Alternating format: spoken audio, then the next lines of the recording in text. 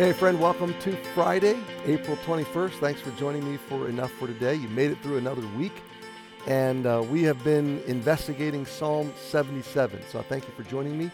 Just a quick reminder, first of all, to join us in church Sunday at 9 or 10:45 at Emmanuel or online. And then secondly, that I'm going to take a short break, Enough for Today break on Monday, Tuesday, and Wednesday.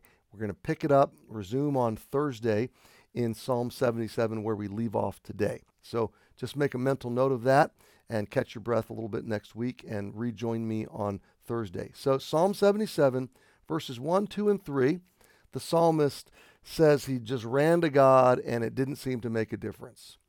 In fact, verses 3, he says, I remembered God and my trouble seemed to grow. I complained and my spirit was overwhelmed.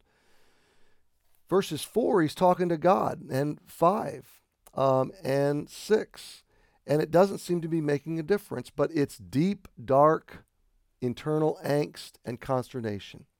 And the psalmist is giving us a real private view of internal doubts and strugglings that, for the moment, God doesn't seem to be answering or responding to.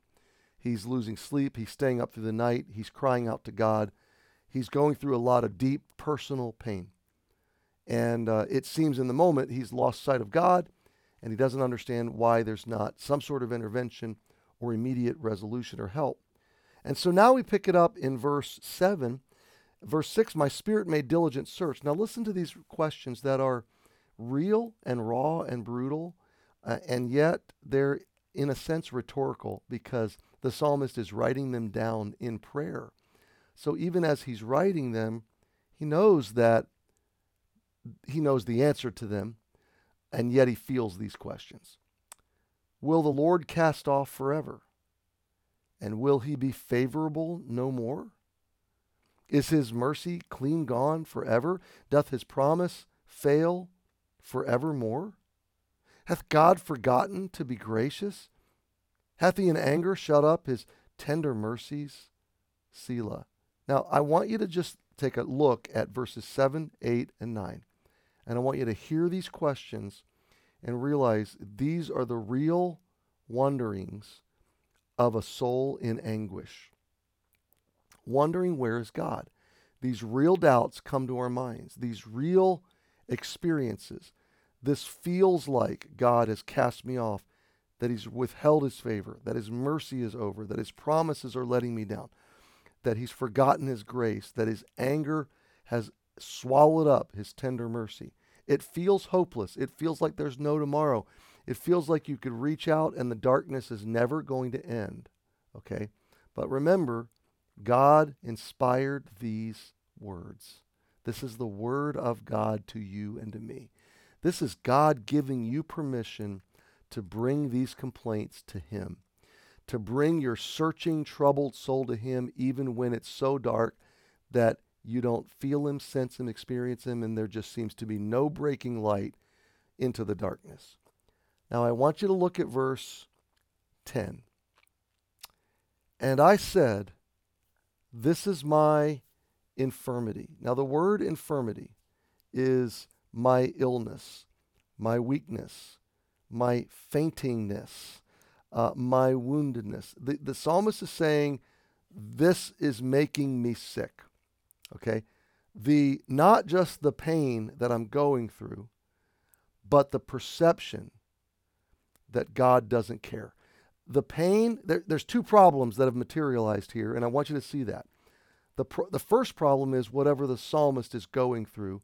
The second problem is the hopeless, despairing sense that God isn't intervening or that God has abandoned him.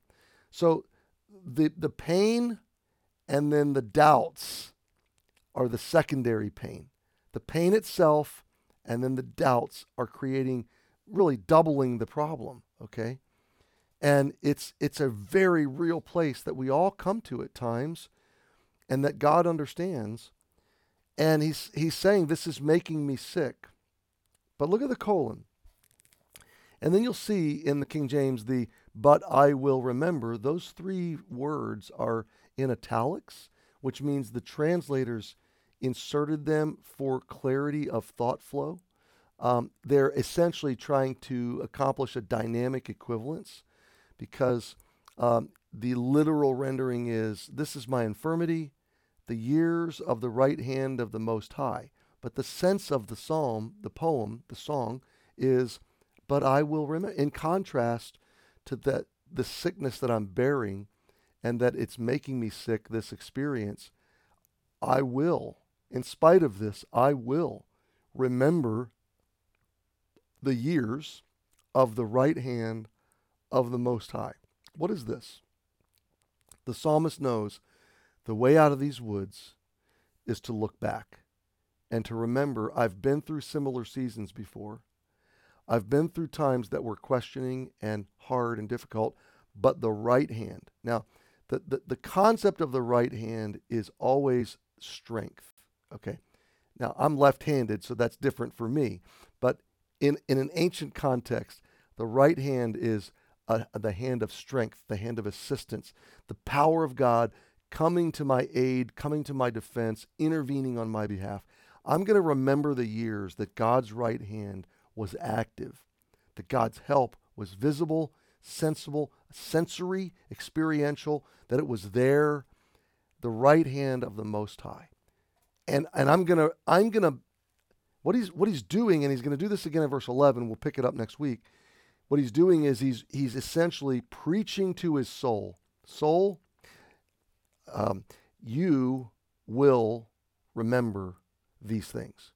Soul, this is how you feel. This is what you're experiencing. These are the questions you want to ask. These are the complaints you want to air to God. But soul, you're going to remember how God brought you through. You're going to remember the love, the provision, the protection, the presence of God, his right hand coming to your aid in years past. Soul, remember. Okay? So the psalmist is preaching to his soul. And this is a powerful, powerful practice. Look back at the times you've been through similar seasons, and you remember that God brought you through. And so though you don't know where he is in this darkness, this present darkness, you remember feeling this way before and coming through it. So you learn how to frame this experience in the providence of God. Hold that thought. Have a great weekend. We'll pick it up next week on Thursday. We'll see you then.